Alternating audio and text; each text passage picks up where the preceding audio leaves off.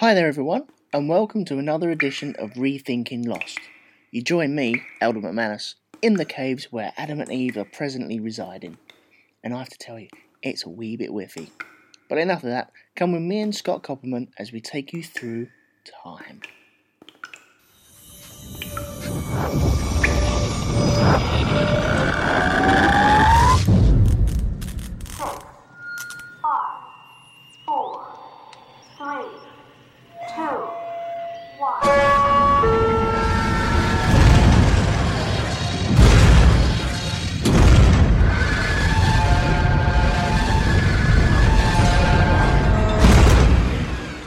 Hello everyone, and welcome to another edition of Rethinking Lost. This is episode 14, and today I'm joined as always in America with Scott Copperman. Hello. How are you? Very good.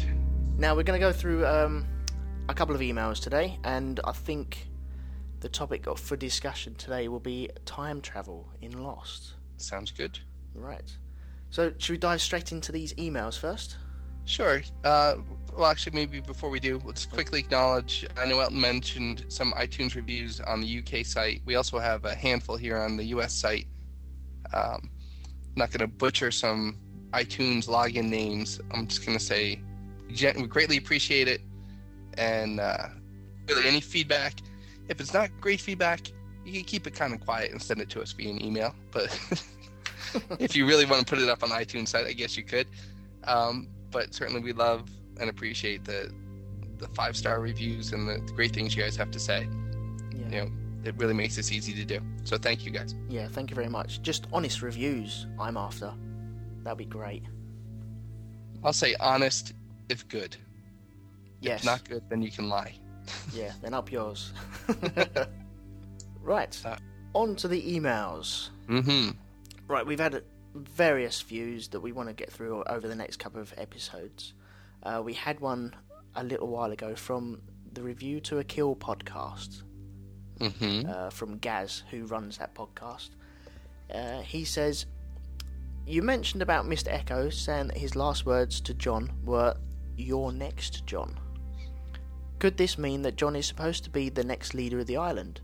Or does this mean that he's supposed to be the next to turn the wheel? Now, what do you think about that? I always kind of figured he was next to face the monster. Yeah, that's what I assumed. And I don't know off the top of my head if that's quite how it played out. If the smoke monster is diving into these bodies and reanimating them for however long we think they are, then could it have been the smoke monster inside Mr. Echo? Because he looked quite dead at that time, didn't he? So maybe it was the smoke monster actually talking to John Locke through Echo's body. I can see that. It's coming for him next. Yeah, just a little warning for him. It could be. I'll tell you what, if it is Smokey inside John's body now, and it was Smoke inside Echo's body, then that would work out, wouldn't it? I think a lot of it has to do with your theories about how John may have actually been possessed earlier than we realize. Yeah. And if we are to see that happen, there may be some indication of like a parallel scene of having confronted some element of his past life. Maybe Yemi to Echo was like a transformation or passing of the presence. Yeah. And we'll eventually be able to make a chain, whether it was when John was shot in the stomach or whenever. At some point, he encountered someone. When he met Horace, for example, was that a time when it could have been passed in the same way that Yemi confronted Echo? Locke listened to the vision. Yeah. And Echo resisted. Yeah.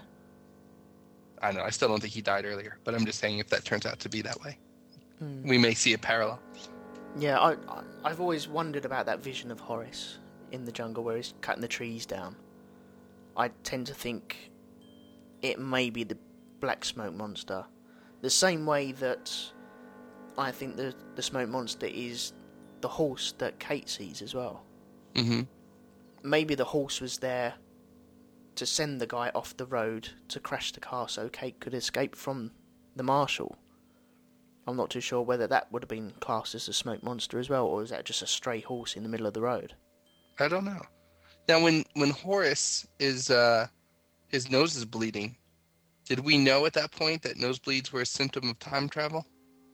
Oh, I'm not too sure the order of the episodes. I don't think we did at that time. So then I wonder if we're going to find at some point that a wheel is turned and things are unstuck. Maybe that's a consequence of the bomb. And so Horace is there time traveling. Because for some reason I think he's the first one we've seen nose bleeding. And if I remember, he even talks backwards and such at some point, kind of like, or he's in a loop. Yeah, he keeps skipping like a record, doesn't he? Yes. And he keeps replaying the same thing, and he goes, "Hi, I'm Horace," a couple of times, doesn't he? And then he turns around to John, then he's got a nosebleed, and then he turns around, he hasn't got a nosebleed. Mm-hmm. And then he's cutting the tree down again and says, "Hi, I'm Horace." And it's all very freaky. All right, well, I posit that might be something that we see comes because of the explosion. That basically things have been dislodged in some way again, or at some point someone will turn the wheel, and that's the fate of Horace. He'll skip time. Oh, and okay. Die. I like that. Right, leads us on to our next email, and I have to hang my head in shame for this one, I think. This is from William Martin. Yes. Yes, the one that chewed me up and spat me out. He says, "Guys, nice podcast, but the English guy, sorry didn't get the name of me, apparently." Do we not give our names at the beginning of the episodes? Yes, we do. Okay. So, Strike one. Go ahead. I need to say JJ's name right, so from now on, all I'm going to say is JJ. Because I know, I went back and listened, and I say Abrahams, and I think it's just the English in me. I think that's what it is. I don't know. I definitely appreciate any feedback. We ask for honest feedback, and I certainly, there's no hard feelings. All I'll say is that I can understand how, we've all had a conversation with someone where there's something, a hair's out of place, they're saying something, not mispronouncing something, they're, calling Tony Tom, and it's just, sometimes it's distracting. But at the same time, it's kind of nerve-wracking sometimes. If you don't podcast and 1,000 people are listening, it's great and exhilarating and scary at the same time sometimes, and you just go on autopilot and the little things kind of don't matter so much. It's just me. Put it down to me being silly. It's also it's like the guy, everyone's had that conversation where they're talking to someone and they can see something dangling out of the person that they're talking to, out their nose. And do I say anything? Do I not say anything? What do I do? And then all of a sudden he wipes his nose and it all disappears. You're like, okay, where did that go? And you just get a bit, okay, well, I've said it a couple of times now, so I apologise. I said Abrahams. I know it's Abrams. It's just my slack jaw. Let's put it like that. And I knew, and I chose to let it go. Yeah. And I'm sorry I put you in that situation. No, I should have. It's fine, boy. I'll tell you what. You can have Abrams. I can have Bernard. Okay. Right, so I'm having that. That's fine. But that's a good compromise. Yeah. Thank you very much for your email anyway. Yes. I like to be put in my place every now and again. So that's cool. All right. But related to that episode, in that episode, I made several references to a pilot, a TV show that I couldn't quite remember what it was going to be. And I said there was a website I had seen it on, and I couldn't quite think of what it was and all. I have since found it. And so I just want to quickly give that information out. The website that I had thought about was something called SpockVideo.com. And I know it has a very cool name. Actually, it's www.spockvideo.com. And, there's a whole bunch of rare TV shows, old obscure TV shows, and it's basically a compilation of YouTube clips and stuff. Unsold pilots, things categorized from the 80s, 70s, all kinds of stuff. It's kind of neat. But there I had found two things. or references to two things, one of which is there in detail, and I'm not sure about the other. There was a 1969 movie called Lost Flight. It was produced in 1969. It was actually aired in 1974, I think, or 1970, I'm not sure. But it starred Lloyd Bridges as an airplane pilot, and it was basically about a group of people who crashed on an island and went all Lord of the Fliesy. And, it was a 2-hour TV movie. You can go on YouTube, you can go a lot of places and see about the first 10, 15 minutes of it. And you can see how there's a lot in common with the pilot of Lost. And then the other thing is a TV series called The New People, which I don't know if it ever actually ran or if only the pilot ever was made. Again, you can go and see segments of this. Mm-hmm. This was kind of about a group of people crashed on an island. And the key part connected to Lost is that there were other people on the island. They get there and they think they're crashing this deserted island. They start exploring around and they find houses and they find a swing set and they find evidence of people being there and that doesn't belong. So again, you have like a Dharma-y kind of thing, I feel. I think there's definitely elements to this that I'm sure some of the writers were familiar with or executives had seen before. I mean, there's only every plane crash is similar to every other plane crash in some ways. So there's going to be connections and parallels and all. But if you have time and you want to look around, it's Lost Flight. It's from if you add 1969, it helps filter the searches, so you get rid of the Flight 815 stuff. Mm-hmm. And The New People, and it was a TV show. So The New People in quotes with TV, that'll help you find some things too. It's definitely worth checking out. I'm sorry I thought I had that bookmarked, but I guess I didn't prior to that other podcast. Cool. All right. Yeah, no, I'm going to be checking that out later as well. All right. So should we move into some talk of time travel? Yeah, why not? Let's dive right in there.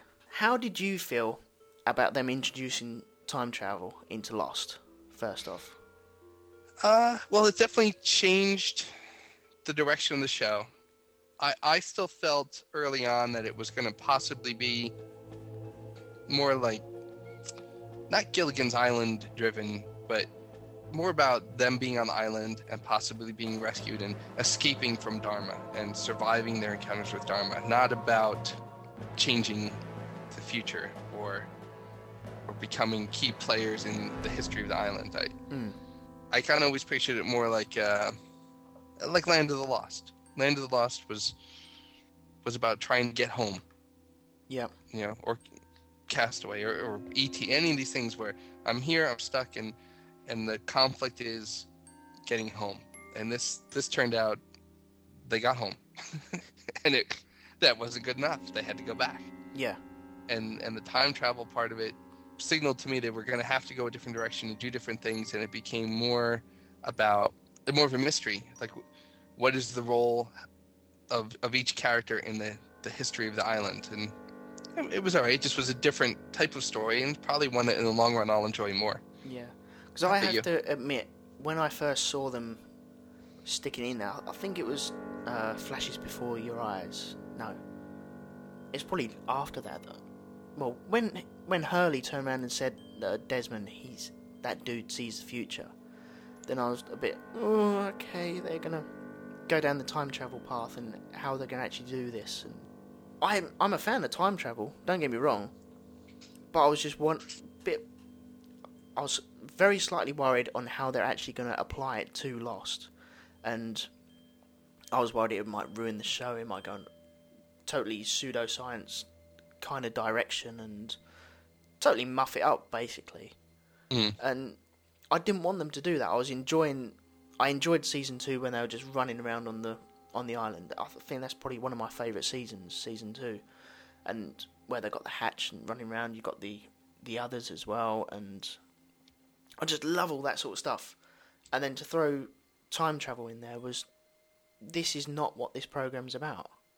Well, doesn't it seem like it changed from being a story about the interaction between characters into characters' personal struggles?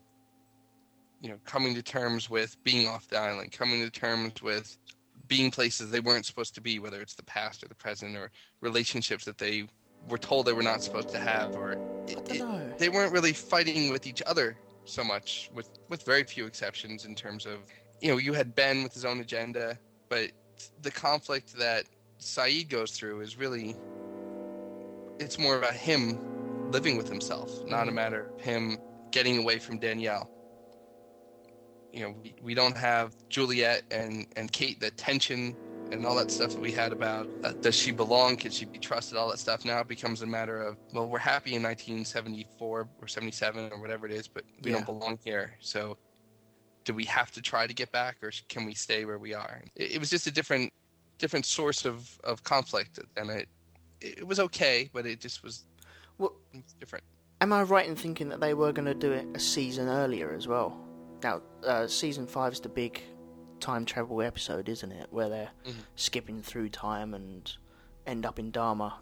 I think the idea was to actually bring it in season 4. That's why we had Flashes Before Your Eyes and all the hints at time travel then. And the producers said, no, let's not do it like this. Or I think it was ABC that got a bit twitchy about it and said, no, hang it off for a little bit longer. And so they didn't do it until season 5, because it's such a big step to take that. I think that's why they held it off, and you had Flashes Before Your Eyes in season 3, then you had The Constant in season 4, just to smooth us into, this is going on, but in behind the scenes, this is what's going to happen, get ready for the big one. Well, they did do the two different types of time travel. You had the consciousness slipping, and you had the full body transporting to the past. Yeah. I could see them not wanting to overwhelm and do too much at once, especially because they didn't really explain the mechanism behind it. It's not like they got into a machine or it was a universal kind of thing. I have issues with the whole 316, some went to the past, some stayed in the present. At some point, I need to know why Sun didn't go. Well, there's a lot of speculation I've heard on Twitter that one of the numbers has changed, and that's why they landed on the island in a different time. Someone actually mentions the 4. There was a lot of talk about this Valenzetti equation, wasn't there? And trying to save humanity, and they had to change one of the numbers to change the whole formula to save humanity. They had the flight 815, but then you had the flight 316. And the 4 number had changed to a number 3, which suggests either another timeline or a different part of time. And I've heard that, but I don't know whether to grab onto that or not. I don't know, that seems pretty complicated to me. Yeah. I want to put it out there. I want to see what other people say about that, but I find it very hard to grab onto the number changing, because there's been nothing said about the numbers changing yet. The Valenzetti is not canon, is it? It hasn't been mentioned in any of the episodes yet. It as a scientific principle, I think, has only come up in the alternate reality stuff, and then in the Gary Troop biography, the guy who wrote Bad Twin, that's the name of one of the other books he supposedly wrote, but I don't know if that's... Is that the guy that got sucked into the airplane motor? Engine, Yeah. Well, let me ask you something about the different types of time travel, too, because there's something that I've kind of wrestled with, and if we can, we'll bring in a bit of an audio blog by Laura Schoberg. Laura Schoberg is a contributor to a lot of things, the Brunching Shuttlecocks, Wired magazine and Wired vidcasts and such. This is episode 13 of the Alt Text videocasts by Laura Schoberg, and it's a pretty entertaining summary of time travel theories, and we'll come back then and talk about it. Closed time loop. The idea here is that you can travel back in time, but you can't actually change history. So if you go back and try and prevent the assassination of President McKinley, it turns out that you kill him yourself. Or if you go back and try and prevent the Black Plague, it turns out that you are a flea-ridden diseased rat. This creates some weird effects. For instance, if you find an ancient solid gold potato ricer in your backyard, you can go back in time and place it there yourself, which raises the question, what created the solid gold potato ricer in the first place. You'd think that nothing could exist in a monotonous, pointless loop of untime with no beginning or end, but in my experience, that describes most laundromats. A-. Branching timelines. This model holds that you can't actually change a given timeline. Rather, when you go back in time, time itself splits like dry flyaway hair into alternate universes. Enough time travel and you end up with universes where apes evolved from laurel trees, or there was once an intelligent conversation on Dig. I think that in situations like this, people would start to immigrate from the crappy timelines to the nice ones, possibly forming gated communities with alternate universe versions of themselves, and having potlucks where everyone ends up bringing the potato salad.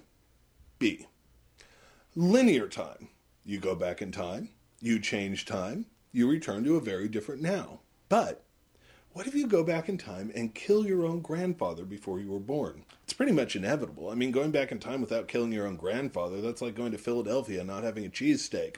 But once you kill your grandfather, then of course you'll never be born, which means you can't go back in time to kill your grandfather, etc., etc., etc. To prevent this, a lot of movies like to throw in arbitrary loopholes, like you have 24 hours, whatever 24 hours means when you're time traveling, to go back and set things right. It turns out that explicit causality is very important for box office revenues. B+. Self-repairing time. In this model, time is like a drug addict that really wants to change but keeps backsliding. So if you go back in time to 1974 and throw Bill Gates off a cliff, suddenly some guy named Gil Bates will put on glasses, get a bad haircut, and start a software company. This is a popular model of time for authors who don't like thinking too much. It's because you can write a story where South America was eaten by a giant space capybara in the 80s, but you can still get a cinnamon dulce latte at Starbucks. D. Bad time. According to this, there's a single correct timeline, one that needs to be enforced by some sort of temporal police. How can you tell which is the correct time? Well, of course, it's the one where someone formed a temporal police force. In fact, I suspect that the time cop's main job is to prevent the forming of a timeline where people are free and happy without any interference from a temporal police force. This is also known as hippie time. Continued existence is the ultimate job security. D+. All right, so I listened to that, and I see definite connections. There's the solid gold potato ricer, which definitely parallels what we're talking about with Locke's compass. Yep. You know, gives himself the compass, essentially. Where did the compass come from? This idea also of the alternate timelines and things split off. I mean, that seems to be a pretty common perception. The one part that I've always kind of had an issue with has to do with this idea of fate and temporal momentum, I guess is the best way to put it. Okay. That they say, you know, if you try to change things, then the forces of time work toward correcting itself, like a river going around a rock, or like this example that was used here about Bill Gates is killed and someone named Gil Bates goes and starts a software company. Which is what Miss Hawkins said to Desmond. The universe has a way of course correcting. Yeah, the issue for me with that is it implies that some people and some events are more significant in the sense of temporal momentum, because if I'm fated to drive to work one day because I'm supposed to get in a car accident, and then I go back in time and knowing that I don't drive to work, or I choose a different route or something like that. Mm-hmm. Let's say I choose a different route to avoid the scene of the accident, and then the implication of this theory is that, well, I'm fated to have an accident, and therefore I'll get in an accident on a different street. Yeah. But time or fate allowed a lot of other things to change. I was able to drive along a different route, which therefore changed traffic patterns, made someone else late, created different air pollution, killed this bug, whatever it might be. I wasn't on the other route, so someone else was possibly in the position of the accident. Yeah. It implies that certain events and certain people are more important. And so fate made sure I had the accident. Fate didn't make sure that I drove that route in the first place. I see what you mean, yeah. Yeah, so that's the big issue I have with that. But then when I look at Lost, and I think, people talk about the issue of fate and destiny and all that stuff. I can buy into the fact that the people who went back to the 70s are fated to do certain things, because I can picture it being that they were always a part of that. That it's not that they're trying to change history and failing at it, that everything they're doing is happening the way it always happened. It just, the idea that Saeed shot Ben and Kate brought him to the others, it wasn't that he was fated to go to the others and Kate was the force of fate making sure that happened, even though Saeed tried to mess it up. No, that was the original route. They're just walking in the same exact footsteps. It just looks like it's different because it's such a bizarre set of circumstances. Yeah, they were on this line. It doesn't create any paradoxes, does it? The very first time that happened, they landed on the island and then they got shifted back to 1977. And so it will always work. Right. The principle of this idea, though, is that there never was a 1977 without them. Right. And for that to be true, time can't be linear. It's almost like history as a whole is a giant set of puzzle pieces already planned out from start to finish. Yeah. Nothing happens before something else. It's only witnessed before something else. Does that make sense? Yeah, that does, yeah. So the decision of the history of the universe was decided in 1 nanosecond, but then played out at normal speed. Yeah, we all have to sit here and wait for it to happen to us. Right. So then my theory of time travel would be that it is all predetermined, and all you can do is go from you fast forward or rewind in what you're witnessing or living through, mm-hmm. or if there's an alternate universe, then you can jump to another track, another film, and watch that film instead. Yeah. The part that I've always kind of wrestled with, though, is Desmond. When Desmond goes back, there's the sense that he changed time. Like if his consciousness didn't go back to the 70s or whatever, 80s, whenever it went, when he met Faraday. We saw his consciousness go, and he again seemed like Kate and Saeed to be changing history, choosing to do things he didn't do before. Yeah. But then I reconciled that with the fact that he was discharged from the army and we never really knew why. And I think it was going to see Faraday. Okay. I never explicitly stated that was his offense, but I think going AWOL and departing his post and doing this extra thing is the missing piece in that story. Mm-hmm. So I guess my view of time travel in Lost is that it is all predetermined. It is all... Anything we're seeing them happen that seems like they're in control of their destiny is something that they always did. It's a set of choices they always made. Yeah, they might feel conflicted, but they're not really. Yeah, I like to think that it was always planned out that way. With the incident, it was always meant to go off. Either the bomb did go off or the bomb didn't go off. It doesn't matter. It was always meant to happen that way anyway, wasn't it? Yeah, I think so. It was always going to work that way. Now, I don't like the idea of a reset.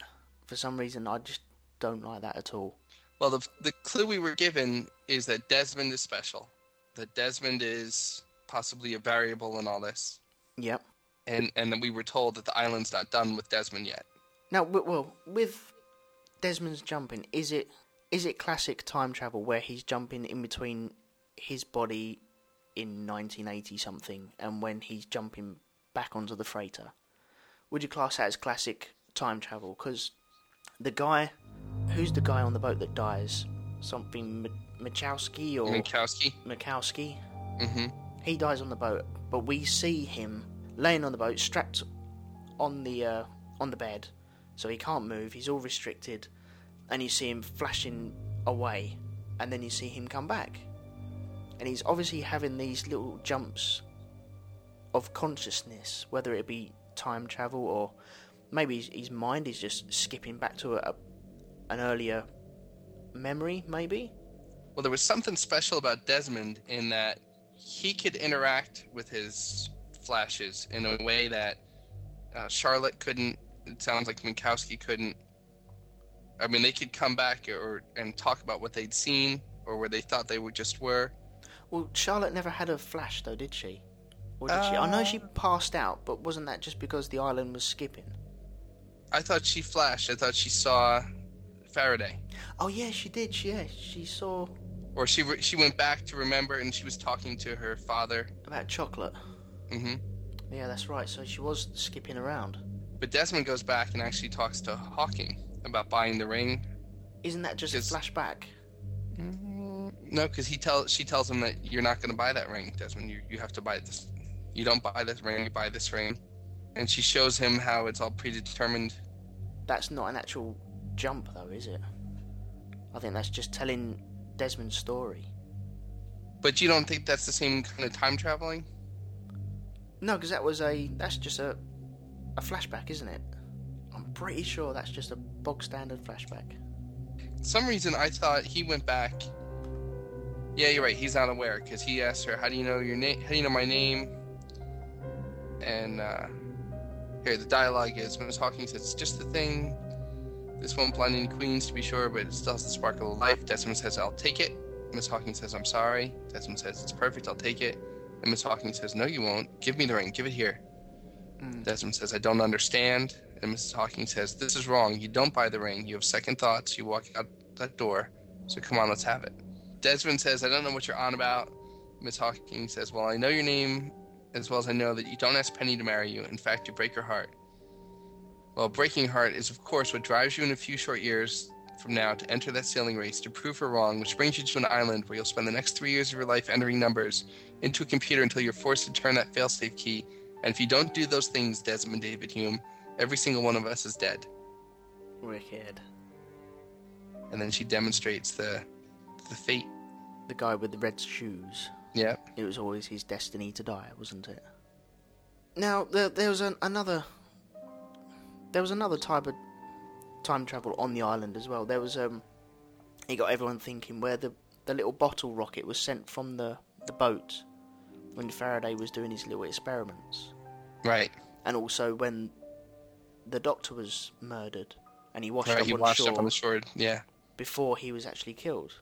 And it was nice to see all that, but where do the boundaries begin and where do they end, and how does all that work? I'm still a bit vague about that as well. Mm-hmm. When was time travel actually first shown, though? It was hinted in... Time travel was first hinted in The Long Con. Now, I don't know if you remember.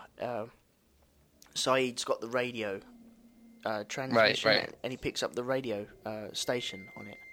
And they're sitting down and listening to the music, and Hurley's there. And I think Saeed says the radio waves could be coming from anywhere. And Hurley turns around and says, "Or any time." Mm-hmm. And I think that's the very first reference of time on the island. That was in episode 2. Right, and I think a lot of people pounced on that, and the reaction to it wasn't, "Oh, good, time travel." It was kind of, "Oh, I hope it's not going to be time travel now." Yeah. And yet, ultimately, that's what it turned out to be. Well, yeah, it was a long way away from fruition, though, wasn't it? Yeah.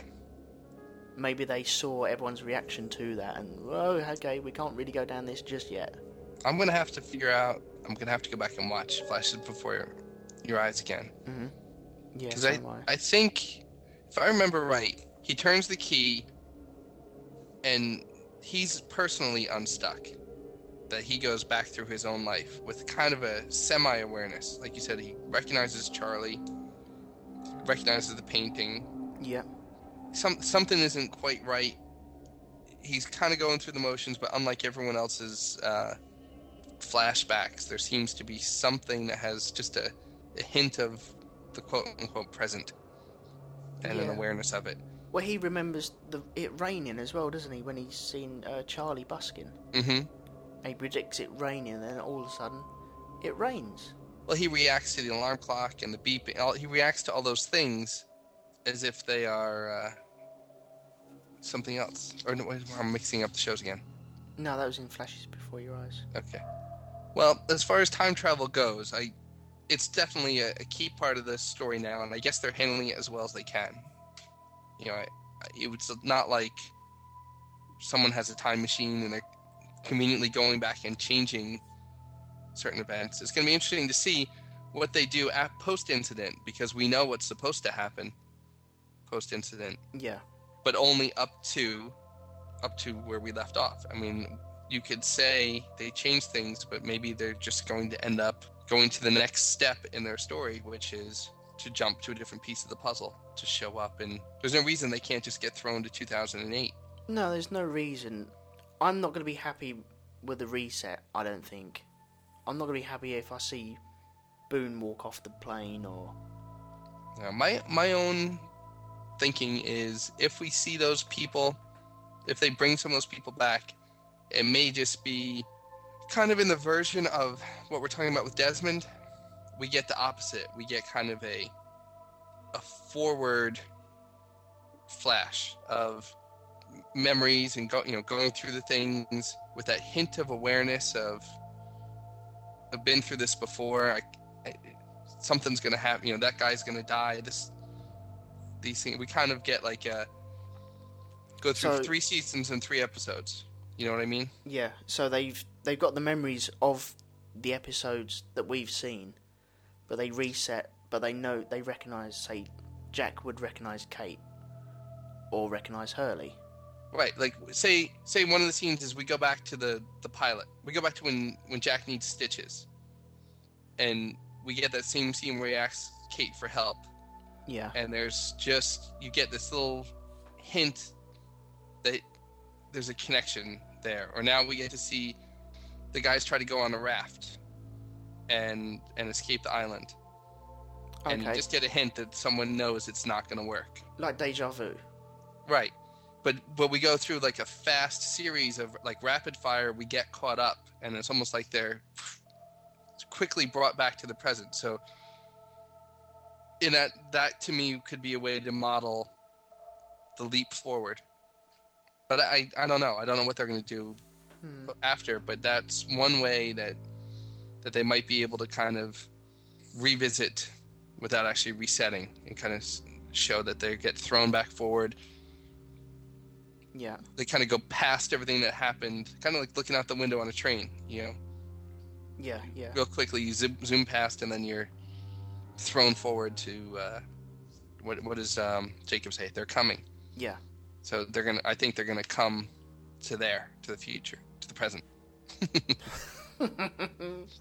It's all very confusing. To that spot. Yeah. One thing I did enjoy.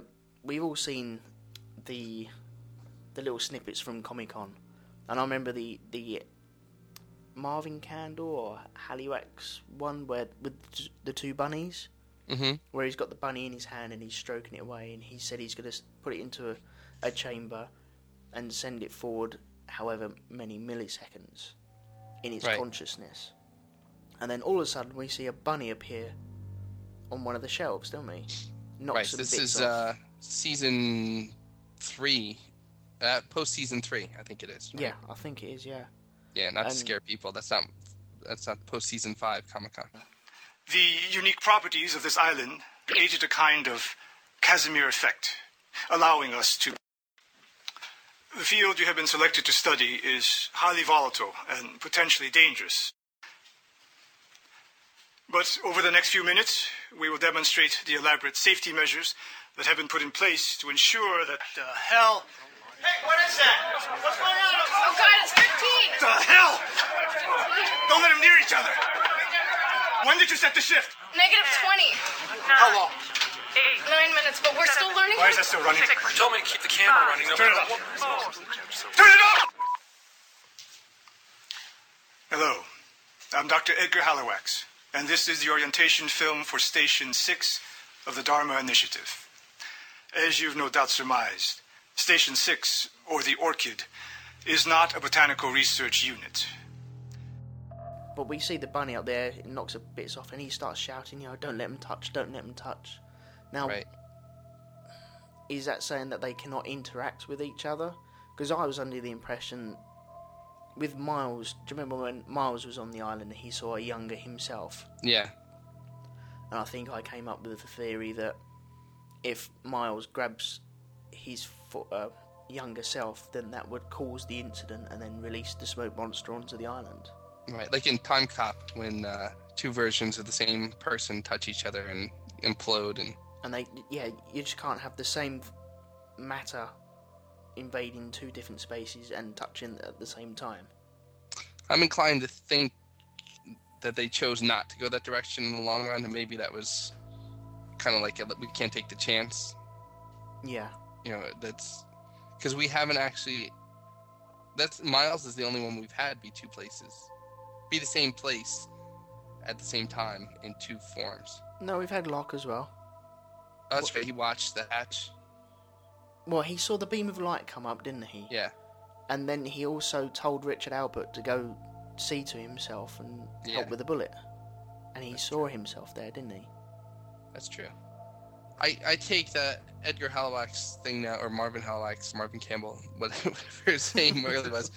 I take his, Pierre Chang. That's it. His reaction to be just your standard scientific caution. Like, the theory is these two things can't touch, therefore don't let them touch. We don't know what's going to happen. Yeah, we're still not allowed to take that as canon as well. No. And there was also another one after season 4, I think it was, where he opened a pinhole and sent back a message. Do you remember that one? Right. You must reconstitute the Dharma Initiative. Yeah. Hello. My name is Dr. Marvin Candle, and I... You know what? Forget it. No point in games anymore, right? If you're watching this now, you already know that my real name is Pierre Chang, and I... Damn it, Lara! Just take him outside! Please! I have one chance at this. And I am a professor of theoretical astrophysics from Ann Arbor, Michigan. I was brought to the godforsaken island years ago to conduct experiments to study the Kerr metric solution of the Einstein field equations, and to, if I can keep this pinhole open long enough, you should be receiving my message roughly 30 years. If you're this now, the American president is a man named George W. Bush. You share digital information instantaneously on something called internet. And unfortunately, my colleagues and I are all dead. Kind of violent purge. One that we are apparently powerless to escape. This information comes to me from a source that has proven itself to be credible. None of that matters. Doesn't matter. Just get to it. Please. Regardless, if this transmission is successful, it's proof the work I've been doing here is valid. This place, it has extraordinary properties. I'm begging you, no matter what's happened, it's imperative that the Dharma Initiative be reconstituted. You have to continue the research, and you have to do it now. Time is not just of the essence. It is the essence. Perhaps you'll be able to find a way to save us, to change the past, and to... Please. You have to stop what's about to happen. You can't let us... This is useless. Right? It's useless. They're never gonna see this, Pierre. How do I turn this off? What are you doing? How do you turn it off? No, what are you doing? I think that one, though, was more just for the off-season game they did, where they tried to redo the Dharma Initiative. Yeah. They had Faraday's voice, and they kind of... It sounded like Faraday, but they missed their chance. If they wanted that to be incorporated, they had plenty of chances to have that filming scene be in there, and they didn't. I think we was all waiting for that situation to arise where it would turn up as well. Yeah, and it just never materialized. Yeah. It's a shame. Any other instances of time travel that we haven't spoken about? No, I think we've pretty much got them all. I mean, we have some teleportation. We have Walt going different places and all, but there was no indication that he was going in time. No, that was never suggested at all. No. I think it all relays around Desmond, doesn't it? Oh, what about the memory that was sent forward to him? Now, do you remember when Faraday knocked on the door, Desmond came out with the gun and he was in his biosuit, and he told him to go to a certain place, and then Faraday skipped off. And then the next shot we see is Desmond waking up on the boat, as if he's just had a memory implanted into his head. Now, would that just be the memory just racing forwards and catching up, and all of a sudden, it pops into his head and he remembers as if it was like clear as day? I guess that's what it'd be. It seems like that was kind of a forced attempt to keep some linear aspect of things. Yeah, I thought it was an awesome idea, though. I thought it was wicked the way they actually did that. Yeah. Well, it's a lot to digest, and I'm sure we'll get a lot of feedback. We should go off and watch Flashes Before Your Eyes. Yeah, I have to watch that, definitely. And I'm sure we made a lot of mistakes, too. But, let us know. Just let us know via email. Under the table. Or Twitter. I don't mind. You can Twitter. Oh, that's fine. Yeah. But no, we're happy to keep trying, and we don't mind making mistakes if you don't mind hearing them. We'll take chances. We just, we try to get them right. Sometimes we make the occasional mistake. Yeah. But thank you guys for all the feedback and all the listeners and spreading the word, and we'll be back again in a week. Thank you very much, guys, and take care of yourselves. All right. Thanks. Bye.